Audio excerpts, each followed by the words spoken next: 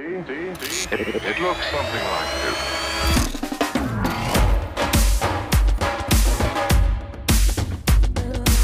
Hey, this is Joshua Singh. I'm so excited that you took the time to be with me today. I'm going to speak into your future because I believe that you are listening because you believe you can live a life of influence inside of intimacy with Jesus.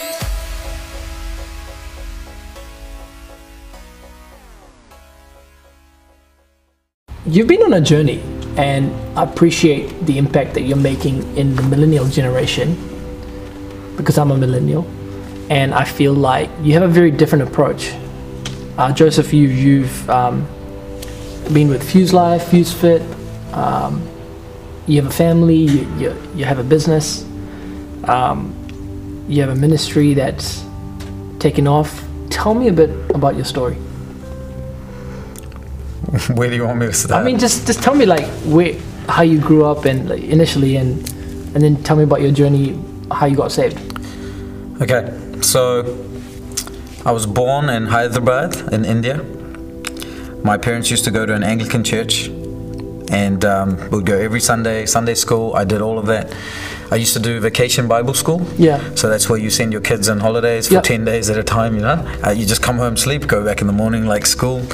And I had amazing times where I was in dramas and I would take part in plays and people would make me the pastor in all these plays, right? Or I was David, like it was interesting. But when I came here, I was 11 years old and I used to get dragged along to all these Telugu meetings. Do you know Telugu is a language you speak in South India?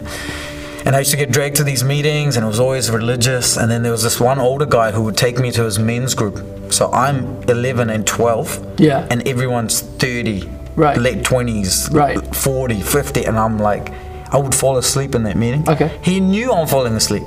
They would talk about stuff that I'm like, you know, not interested. Yeah.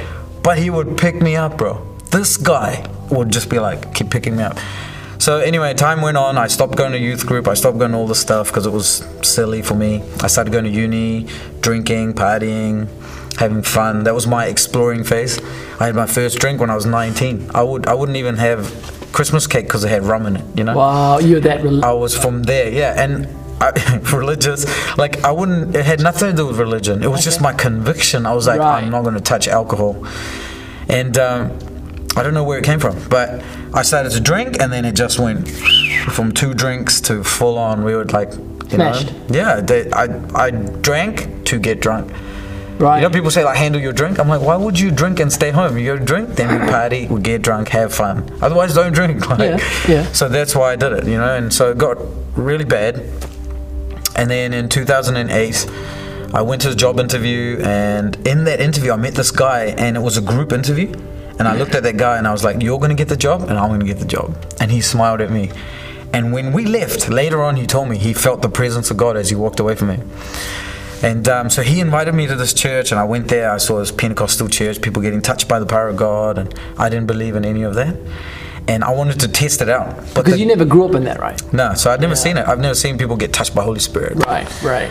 I mean, now looking back, I've seen people get touched and cry, but I've never seen people shaken, you know? Like fall and supernatural stuff. Yeah. So I get up to test it, right, with the pastor, and the guy who was with me freaked out. He was like, no, we got to get out. And he was my ride, so he took me out. Like, now I know what that was. Wow. But at that time, I'm like, oh, okay, he's got to go, leave it then. So during that first visit and that time I got saved, I started drinking more, partying more, more opportunities to hook up with chicks, all kinds of fuck. It's like the demonic opened up supernaturally, you know, to suck me in. And so one day I end up going drunk to this church. I don't know why I drove all the way drunk. And I'm sitting in the back seat and this girl starts singing in tongues. And she just starts singing from her heart to God. And I felt a heat go through my body and I totally sobered up. There was no one next to me. I freaked out because I knew I'm sober. I'm like, what the heck just happened? And then God starts to show me my whole childhood when I was David and I was a pastor and what happened in my house and I'm weeping. And he's like, I was always there, you know?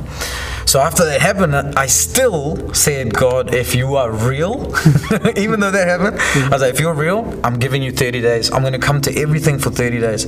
At the end of 30 days, if I have any doubt, I'm not walking into a church again. And in those 30 days, I'd come to the meetings. I see people get touched by God. I saw some lady get healed of cancer. I saw a demon leave a person. It was it wrecked me fully. Surreal. But every night I would go to bed with my iPod at that time, my little iPod, and I had this Christian music, and I would just be weeping on my pillow because I was feeling this love of total acceptance. Yeah. I didn't know what it was at that time. Yeah. Like if you said, what are you feeling? I'd be like, I don't know. But it was complete acceptance, like as you are. And I just weep and weep that whole month, night, morning. I'm just weeping random times, and this shift happening for me. And that began everything. Like then things just went crazy from there. Wow. And now you're married and you got kids, got a business. How many years after that? So 2008, that happened. And the church I went to, my pastor was like, lay hands on the sick, they will recover, cast out demons. And you're new to the faith. Yeah, I'm like, what's he saying? So then I see it in the Bible, and I was knocking doors for a living. So when I knock doors and see someone sick, I'd lay hands on them, they get healed. I cast out demons out of people's front yard. Like this one guy, he came out, and I had an amazing experience with this guy. He had rash, like eczema. Yeah. So I was like, can I pray for you? And he's like, yeah. So I prayed for him, and then he started to puke out all the stuff, right? And he's like totally like getting drunk in the spirit. And these kind of experiences started to really mark my life. Like, man, God, you're with me, you know? Right. So I'd start asking God, which door should I go? Which shouldn't I go to? Sometimes I'd feel him saying, don't go to this house, or don't go that way. And a couple of times where I didn't go, or where I did go, I didn't obey him, I nearly got bitten by a dog. Wow. So God, like my practice of walking with him began in my job, you know? And then some days I get 5 sales, some day I get no sales. And then God would be like, am I the same? And at the beginning, he wasn't to me, because when I got 5 sales, I'm like, one sale, I'm like, where are you? You know? And I had to learn how to be flatline, because God's the same yesterday, today, and forever. And he started to input that into me, you know, inject that into me. So 2 years later, I ended up getting married. I got married to the girl that was praying that I would get saved. Yeah. She knew me at my worst, you know. Yeah. And it was really awesome. God set it all up. That's now nearly 10 years. Wow. You are a different type of Christian. It's a big statement. And the reason I say that is because I meet Christians all the time. And most of them are very similar in their approach. They're loving, great people, and I have nothing against them. It's just the way they've grown up, and they believe what they believe, and that's great. But you, on the other hand, I feel have gone through a vigorous process of just testing everything. You're pushing the boundaries. What makes you so disruptive? Sorry, man. Okay. I just put you on the spot. No, man. So even the term Christian, like right now, I'm assessing that term. I have some friends that have been in ministry for a long time. They're assessing that term. Like, what is a Christian? Was Jesus a Christian? He was not. He never told people to be Christians. Christian was a term given by pagan people looking at people. Okay. So anyway, let's put that aside. So when I got saved, and my pastor was not from New Zealand, like there is a culture in this nation that's really relaxed, like the she'll be alright thing. Yeah. It's a true story. Yeah. Like it's really relaxed. And so my pastor came from America, he was like different breed. Yeah. And so our whole church caught that spirit. It was a different breed. Like we weren't settling for anything. Like it was like, well, God has so much for us, we're gonna take it, you know? Right. And a good thing that I did in my early part of my journey was I didn't ask for advice from people. Because if I did, I would not have learned some of the things I learned, you know. I started to practice hearing from God, and I had this man, Isaac, who I love, who completely shaped my life at the beginning when I got saved. And I asked him, it started like this. I was like, how do I hear from God? And he was like, he gave me this simple exercise, you know, when you're about to drink a drink, tea or coffee, just ask the Lord and go with what you feel. You know, I'm like, it sounds so crazy. Simple. Yeah, but that's how it began. But there was this night where some of the guys from my church were going out, and it totally made sense in the natural that I should go with them. But when I asked the Lord, God was like, no, don't go this time, you know? Wow. So I stayed in my bedroom, and I was just worshiping the Lord to Joshua Mills. I don't know if you know Joshua Mills. Yeah. I was having this crazy encounter in the spirit, and then suddenly I hear God say, go pray for your mum. So my mum's like really reserved and religious. She used to be. So I get out, I go into the bedroom, and my mum's doing some work. And I was like, I need to pray for you. And she's like, okay. Like totally like, you know. So I grab her hand. I start praying. And as I pray, I see this sheet. It looked like a sheet, okay? That's all I can say. A glass sheet just drop in the room. and my mum starts getting touched by God powerfully, and she's like, I open my eyes because I'm hearing this noise like, blah, blah, blah, blah, Yeah. and she's having tongues come out of her, but she doesn't want it to come out because it makes no sense. So Right. she's trying to control it, but it's coming out. And then I'm like, more Lord, you know, and she's getting totally blasted by Holy Spirit. And then I release the joy over her, and then she starts rolling on the bed. And like, my mum never used to get drunk, or never got drunk in her whole life. And she's Wow. like singing Mary Had a Little Lamb, totally drunk in the spirit. This is my first time something happened through my hands. Like, I'm a month saved, you know, 2 months saved. Wow. And my dad walks in. My dad's like, what did you do to your mum? Because he's freaking out because no one's seen my mum like that. Like, she's laughing, rolling, singing songs. So these things started to build my threshold of walk with me, Right. not okay. try and figure me out through people. Wow. And that was never God's intention. You know, the minute a man or a woman tries to take this mediator space, there is only one mediator. The minute we take it, we shut off expressions. Once you shut off expressions, we're shooting ourselves in the foot. Wow. Or in a different part of the body. Wow. You know? That's so good. So, What does it mean to you to follow Jesus? Because you talk about intimacy a lot. yeah. But what is it to follow Jesus? Because a lot of people come to church, they sit on a seat, they say, I follow Jesus. But their Monday looks the same as every other Monday they've had. Following Jesus must begin with denial of what you thought you knew. You know, like, if I'm going to follow Jesus, who is the truth, Oh my goodness. I have to acknowledge that I was following a lie. I cannot have a strong yes without a strong no. Wow. But to say no requires humility. And a lot of people don't want to admit that they were chasing the wrong. Like, I can happily tell you that I got all my value from sleeping with older women. I got all my value. Like, I wanted older girlfriends. Right? That Yeah. was my whole life, most of Right, it. right. Because it made me feel special. Yeah, yeah, I got all my value from people thinking I'm amazing. Right. You know, like, that's when I met the truth, I had to acknowledge the lie. Wow. So I can't keep the lie and walk in the truth. They both are enemies. And a lot of people, like, that's where I see people don't want to draw the line. Jesus said, deny yourself and follow me. The beginning is a full turnaround, repentance. Like, you got to turn from where you were going before. So following Jesus has been reduced to a prayer, has been reduced to knowing some scriptures, has been reduced to showing up on a Sunday, getting attendance, which has nothing to do with having a true relationship with the Trinity, you know? Nothing, eh? There are people that go to services and do all kinds of stuff all week, right? Wow. And if you ask them, do you know God? They might not even know how to answer that. You know, and part of that is the culture we've shaped of come and be a spectator. What's stopping people from encountering God? Like let's just say I'm a Christian, I've been saved for 10 years. But I really haven't encountered God the way you're saying, or the way other people who have met God say. What's the obstacle? Well, you know, the Bible says that the traditions of man make the promises of God of no effect. Like, our doctrines and traditions, I believe, are the number one reason Christians don't encounter God, is because we've created all kinds of stuff that's not true. Like, I've prayed for people, and when I pray for a religious person, it's always a different dynamic to when I pray for someone who doesn't care. What do you mean?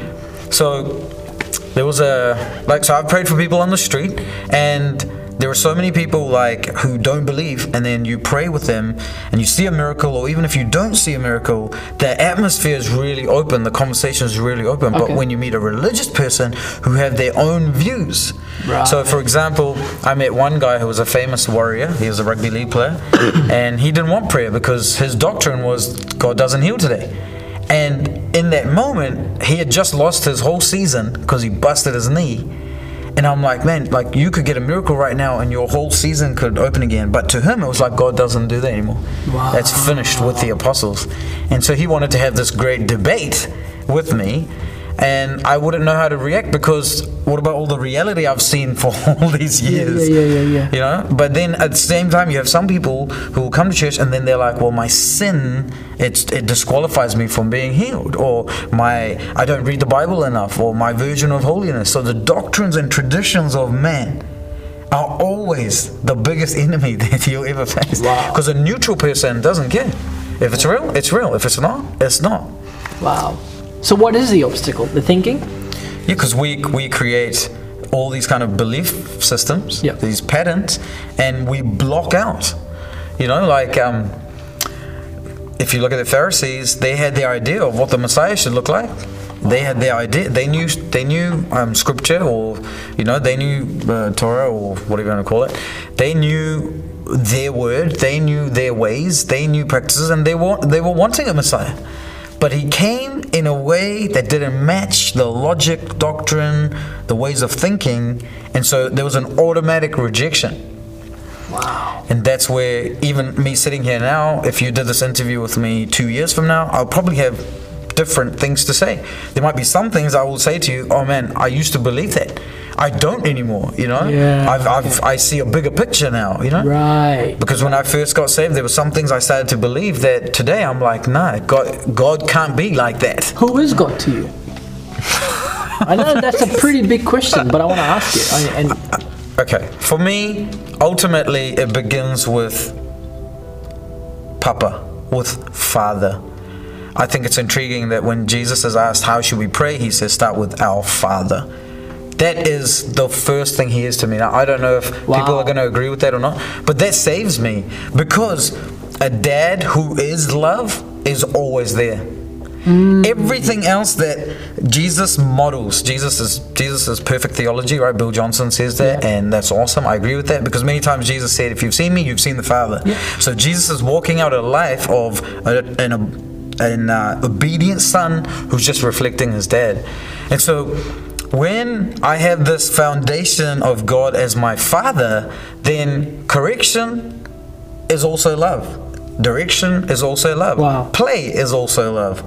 Hangout is also love, Wow. Holiness is also love. The whole package. Like, I look at my relationship with my daughters, and there are so many dimensions. They can access all those dimensions through Papa. Wow. They can access the businessman through Papa, business advice. They can access fitness advice. They can access marriage advice. They can That's access good. everything through Papa. But most people only have the 1 or the 2D. But there is no dimension. Everything is in Him, for Him, with Him. It's such a merging that we try and reduce Him with statements, like we try and make absolute statements that we absolutely have no idea about. It's like, Come on. yeah. Tell me, you mentioned about love. What's love to you? Biblically and by your own personal experience. So when this experience happened to me, actually 2 years before that, or a year and a half before that, there was this ministry going on in our university campus, and there were Christians there, and one of the guys would be like, Joseph, come, and I went to one of the meetings just to appease him, and they sang some songs and read some scripture, and this is why I think the presence of God is really important. And they sang songs, read some scripture, and then when we were leaving, I said to him, bro, can your God set me free from wanting to sleep around and get drunk? And he had no answer. Wow. He had no answer. Now, maybe he gave me a religious answer. Yeah. But when I say he had no answer, what I'm saying is nothing spoke back to me. Wow. Because in that moment, my heart went, here is my concern. And there was nothing to speak to the depths of my heart. Right. See, when you hang out with God and you speak to people, you get to depths of their heart that they know no one else knows. Right? But they feel, and it's real. Religion can never go to that place. So when I got saved, it was purely because of love, where God's like, I take you as you are, Joseph. These guys might not want you. This minister might never receive you. This person might never accept you, but I got you. Wow. If everyone lets you go, I got that love. Wow. Right? Total acceptance. Complete acceptance. Flipped everything for me, because then I didn't need it from anyone else. Like, I'm married now, it's going to be 10 years. I don't need my wife to love me. I love that she loves me, but I don't need her to love me. The minute I put the need on her to love me, I've put something on a human that they can't deliver. Wow, that's good. So that was a practice for me. Because when I won't get sales, I'm like, am I still loved? When I get lots of sales, oh, I'm really loved. When good things happen, oh, I'm really loved. When bad things happen, oh, am I still loved? And I had to learn that love never changes, because God is love, and He's the same yesterday, today, and forever. Love is the same yesterday, today, and forever. And then He puts this description in 1 Corinthians 13 of how love only goes one way. And a lot of times people make love, the two mistakes I see is they think it's a two-way street, and they think it's a feeling. So just to break that down, love is never a two-way street. Like, my love for you should never be dependent on anything you're going to do back to me. Wow. Because that's not love anymore. That's a compromise. Yeah. You know, that's an understanding, but that's not love. Yeah. Love is super powerful because it only goes one way. Yeah. And so that's a mistake I think sometimes we make. And the second thing with love is that people think it's a feeling, like especially with romantic relationships. Like, I fell in love. And I love what Chris Vallotton says, where he's like, you know, if you can fall into love, you will fall out of love. Yeah, that's right. So love is not a feeling. It's a choice. It's a verb. It looks like something. Wow. If God was to profess, Joshua, I love you, and here is my son, but He won't come down and demonstrate it. Wow. That's not love. Wow. Do you know what I mean? Absolutely. What's your idea, or what's your definition of a religious person? That's really hard, because I feel like we're all religious on some level. Wow. You know, every one of us is religious on some level. That's deep. Because the human nature, we are like that. We want to control things. Wow. Do you understand? Like, religion, the basis is control. Like, if I'm going to make a statue or make a building, or I'm trying to control and depict God, like, to some extent.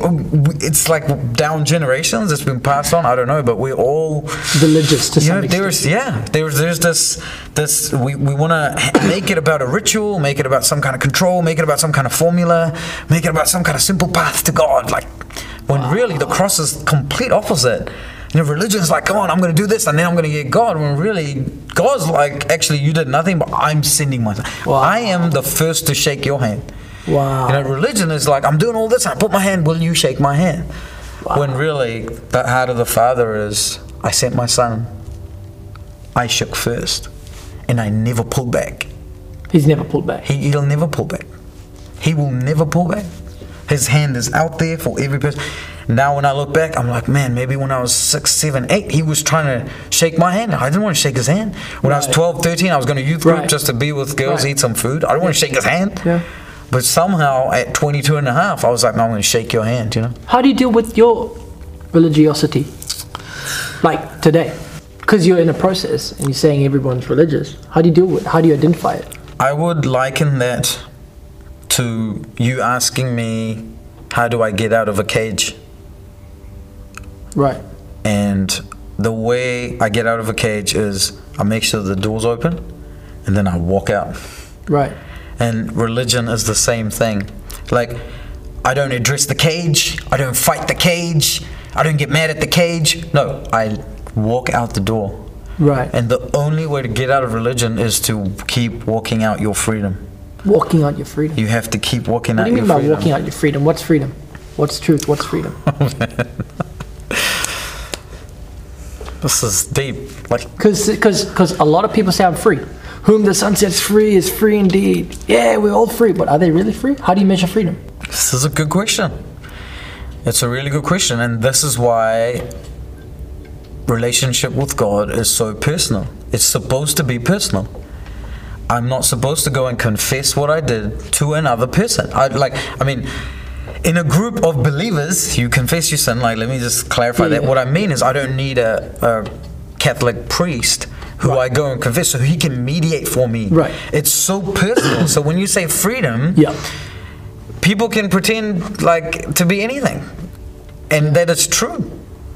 That is true. So on the first level, anyone can say anything. You won't know. You don't really know what's in my heart. Like, I could sit here and sound amazing and then go home and be the dodgiest husband. Yeah. You will never, but in time, obviously, truth will find me out.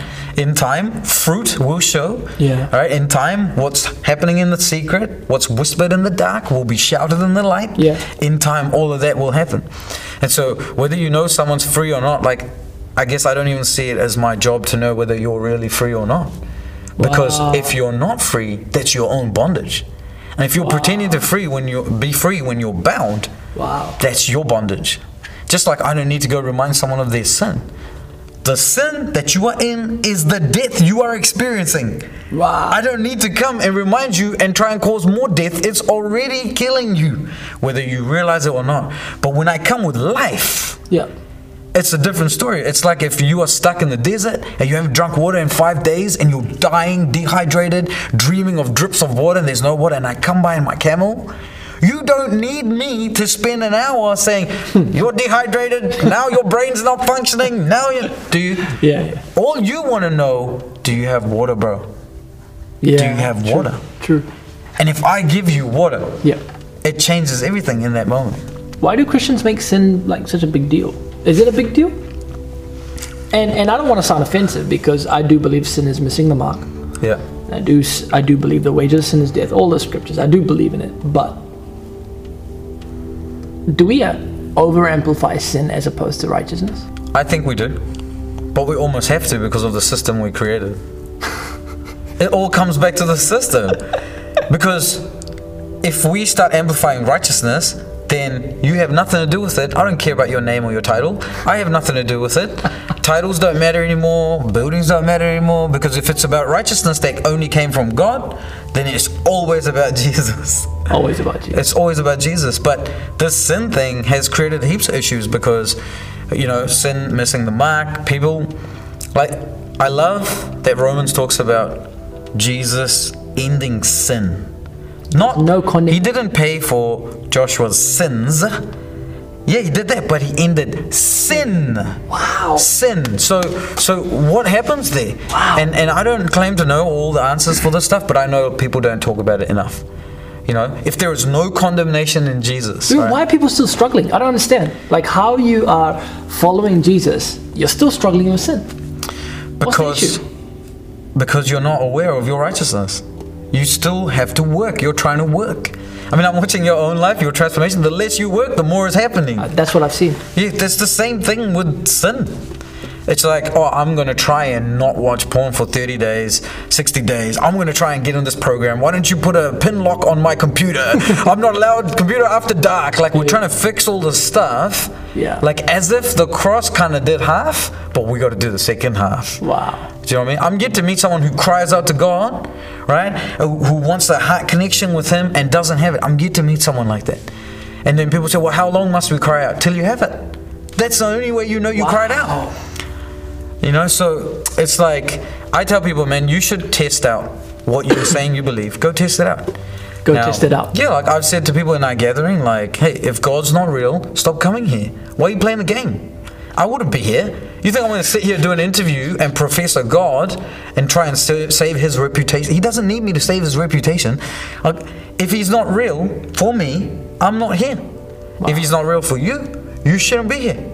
Do you know what I mean? Like, I say that to people. I'm like, when you read that book, when you close your eyes, you have connection, and you don't think He's there, He's not showing up for you, it's been a year, and you're like, you know, why are you coming? That's challenging. It's actually, I'm saving you, because you might come for 50 years here, and when you die, find out you never knew Him. And I caused that. Wow. Can you imagine if I'm like the leader of some church, there's 400 people there, and I preach in such a way that I'm like, oh, you all got Him, you all got Him, you all know Him, you all got Him, and half the people don't? Like, if I don't talk about this, like, hey, you need to know when you go out here. What, do you think when I meet Jesus, He's not going to ask me? Yeah, but what's the sign of you knowing Him? I don't need...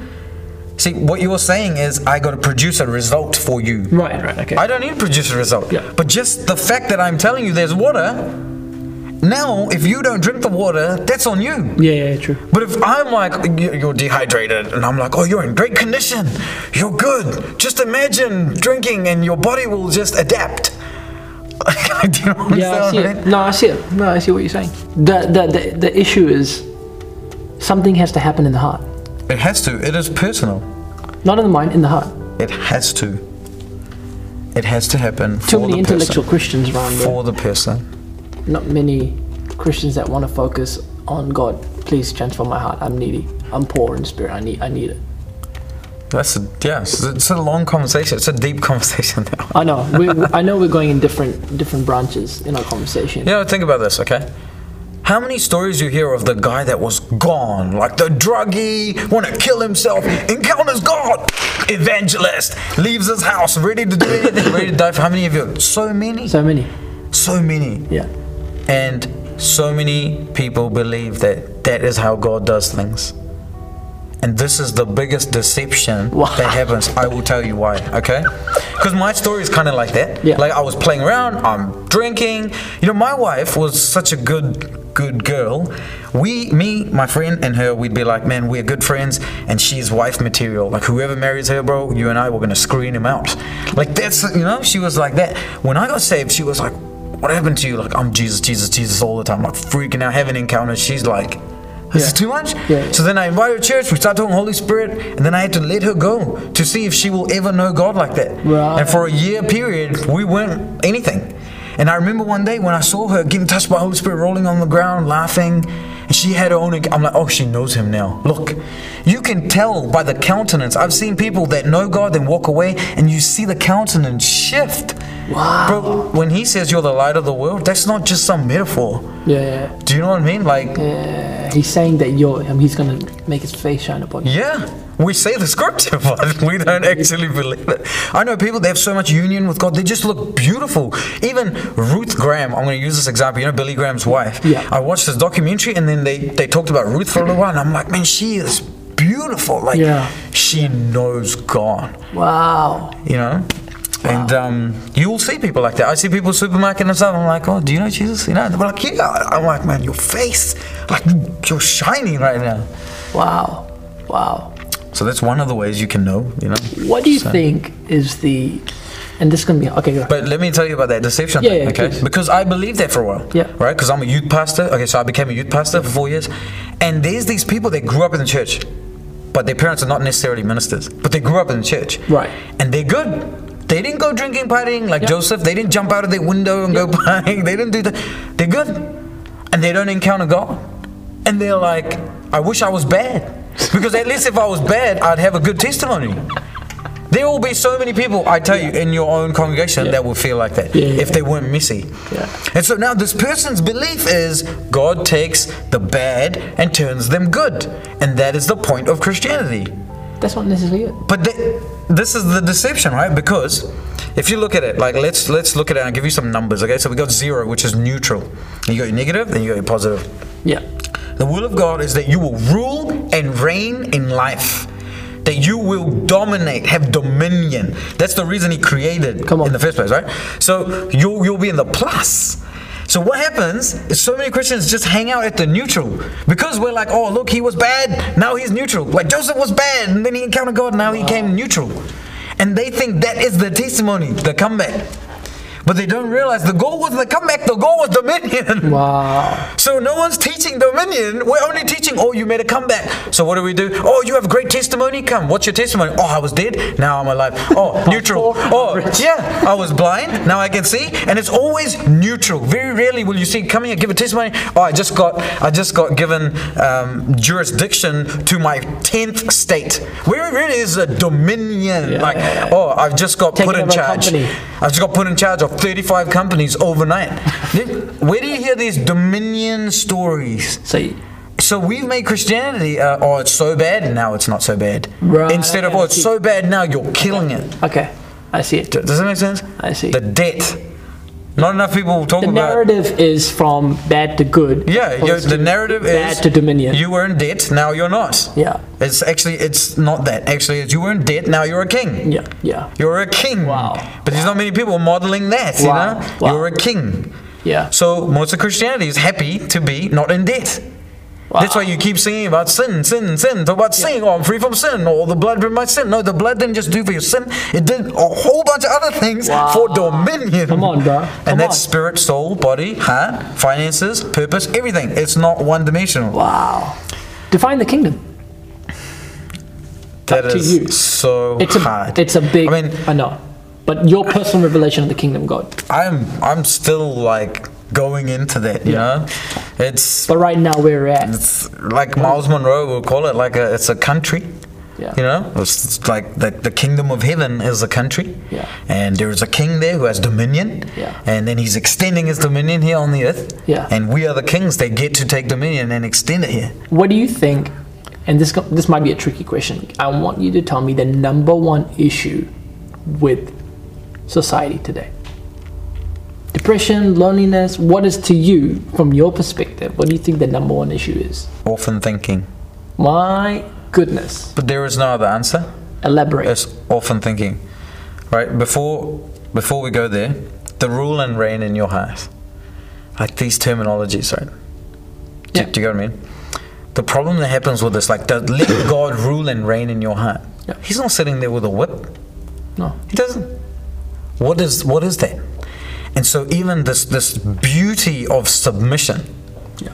all right? And this is the thing. I want to take the subject there just in case some people will be like, well, why didn't he say something? All right? Jesus never demands submission till he lays down. Wow. So rule and reign in your heart looks very different to what most people think. See, before Jesus is like, you, Joseph, submit to me, he's like, no, I'll go to the cross. I will lay my life down. Right. Now, Joseph might say no and never receive me, but I still laid my life down. Wow. For him, and for Josh, and for Smith, and for everyone. Wow. And so, this concept of ruling and reigning, why wouldn't I want him to rule and reign in my heart when he already did the ultimate thing for me? Wow. Even my submission is only a response to his laying down. And then he says, husbands. And this is the part people don't say. Even leaders, like, people want submission, but they never lay themselves down. Wow. Jesus didn't demand submission from anybody. He just laid his life down. In fact, the rich young ruler comes. Jesus is like, well, here's something here, bro. And then the rich young ruler says, I'm going. He's like, okay. Then some people wanted to follow Jesus. He's like, no, don't come here. Go and do that. He never demanded submission. Wow. Right? He offered it, but he didn't demand it. Wow. That's the true key to leadership. But it requires laying your life down. How many leaders will say, Josh, you want to learn? Come stay with me for 3 years. Come to my house. we have like green rooms, like separate. Like total opposite to, Yeah. you know? Yeah, I see what you're saying. Or one part, it's like they were pressing against him. Yeah. You know, where the hem of the garment and the lady touched. Yeah. She wasn't the only one touching him. Yeah. So he never separated himself like we try to separate. Yeah, I see what you're saying. Absolutely. And so I just wanted to touch on that. So What were you saying? Let's get back to orphan thinking. Orphan thinking is Joseph lived his whole life feeling like nobody cared, nobody had his back. He had to protect himself. He had to do his own thing, make his own name, make it happen. No one's coming to save him. So in every interaction, you go out to eat, make sure I get fit. Someone else maybe will pay. In every interaction, like, what am I getting? What am I getting? What am I getting? Right? In marketing, they teach you WIIFM, what's in it for me? And that is a reflection of the orphan heart. Wow. And so Jesus comes and goes, I'm not leaving you, no longer as orphans, which means this is an age-old problem. Wow. So we're not suffering with anything new. There's nothing new under the sun. We're not suffering. Maybe it's evolved into something slightly different. Nothing new. It's orphan then, orphan now. And the cure is still the Father. The cure is still the cross. The cure is still reconciliation to your original intended being that God made you to be. Wow. Talk a bit about your book, Overflow. Why you wrote and how you wrote that. Yeah. Why people should buy it. Ooh. I don't want to market it like that, but I think people should buy it. I think they should buy it too. That's why I wrote it. Like, it'd be crazy if I wrote a book that I'm like, don't buy it, don't read it. Like, but actually, what happened was in October last year, probably end of September or October, I was spending time with the Lord, and He was like, I want you to write this book, you know? I'm like, book? What book? And He was like, Overflow. And He started speaking to me about this book. And so that's kind of how the book came out. And it was about 55 days. I wrote the book, we published it, people bought it. I had a small launch team, people loved the book. And the whole idea of that book is that there is a holistic experience of the abundant life. People have made the abundant life one-dimensional, two-dimensional, some woo-woo thing, but actually the abundant life is found in the person of Jesus. Yeah. And the abundant life is something you can receive in an instant. Right, so one of the mistakes I think we make in our circles is that we want external things to validate our internal reality, when really your internal creates the external. Wow. Right, everything we're doing right now, there's a camera, there's mics, there's seats here. This was actually in someone first, and then it came out. It wasn't out, and then it came in. Wow. But for some reason, Christians will say, my abundance must show outside, then I'll believe it on the inside. Yeah. And that's why we'll never see it, because we weren't created to be like that. Wow. Your external was always created to be a manifestation of your internal reality. Wow. So I wrote that book. I called it No BS Guide, the No Baloney Sandwich Guide to the Abundant Life. Right. I wrote that so that people will see how simple it is to receive it. And in that I wrote my own journey, my own thoughts, times that God really convicted me of wrong belief systems. Yeah. And I put stories in there that people can relate to. It's really And simple. you have a guide in that as well, right? Yeah, at the end of each chapter, I've kind of got this activation thing, this interaction thing with the Lord. I think for me, reading that book, bro, I think it was one of the most practical books on abundant life. And I think everyone should read it. Everyone should buy a copy. Definitely will impact your life for the better. Wow. Yeah. I wrote that book purely out of obedience, and I remember one day I was stuck. I couldn't write anymore because I knew two people who were going to read my book, and they're really intellectual, and I'm not intellectual, and I don't care about being intellectual. It's not my thing, you know? Yeah. And I was judging my content so bad I couldn't write that whole day. Wow. And the next morning I'm like, God, what happened, you know? And then I started to see that I was judging myself. When you judge something, you just removed all the love from it. When you don't have love from it, there's no free flow. My goodness. And so I stopped judging my content. I'm like, this is where I am. This is my revelation. If someone's going to judge it, that's their problem. Yeah. But this is where I'm at, and I'm okay with that. Boom, put it out. That's the expression of Joseph in 2019. Wow. If I write Overflow next year, if I write Overflow now, it's already different. If I write it next year, it's already different, you know? Because you're changing. Yeah, it's always like that. If there was one thing you have to say before you die, I say this every day, right? I say this every day. I'm like, you were created with a purpose, for a purpose, on purpose. That's the one thing I'll tell you. You were created Say that again. with purpose completely in your DNA. wow. Do you understand? Like, everything about you is screaming purpose. That's why people feel lost. Like, what is getting saved? I just came back to what I was created to be in relationship with the Creator. Wow. Purpose. You were created on purpose, with a purpose, for a purpose. You gotta engage that. That's just the only message I And have. if you don't, You will never be fulfilled. You can't be fulfilled. I know some people, and like my neighbor's one of them. She's 80 years old. But I'm like, I don't know if the last 40 years of her life mattered in some ways, you know? Like, what I'm saying to you is there's some people, they live longer, but they've never lived. Wow. And then there were some who die at 20, like the girl who got shot, the Columbine shooting. Wow. 2,000 people got saved from her testimony, but at 20, she did it. And you know, this girl's story is so amazing because when her father was cleaning out a room, he found these journals, and in one of the books, she knew that was going to happen. That day in school, do you know the story where she got shot? no. This Columbine shooting, it's a long time ago. She got shot. Before she got shot by this guy, he said, are you still going to say you're Christian? Wow. And she's like, yes. And then, boom, he shot her. And 2,000 people got saved just very close to that after they saw her testimony, you know? Wow. That day, in the morning, in class, she's drawing while the teacher's speaking. Look, man, I feel Holy Ghost, man. Wow. And she draws this picture of, I forget what it is on top, but there's drops, like rain falling on this rose, and there's 13 drops, and she draws them in red, in blood, and 13 people died that day. Wow. She was crazy prophetic. But she lived her life. See, our concept of life is messed up. Like, I'm 34. I've lived a year more than Jesus.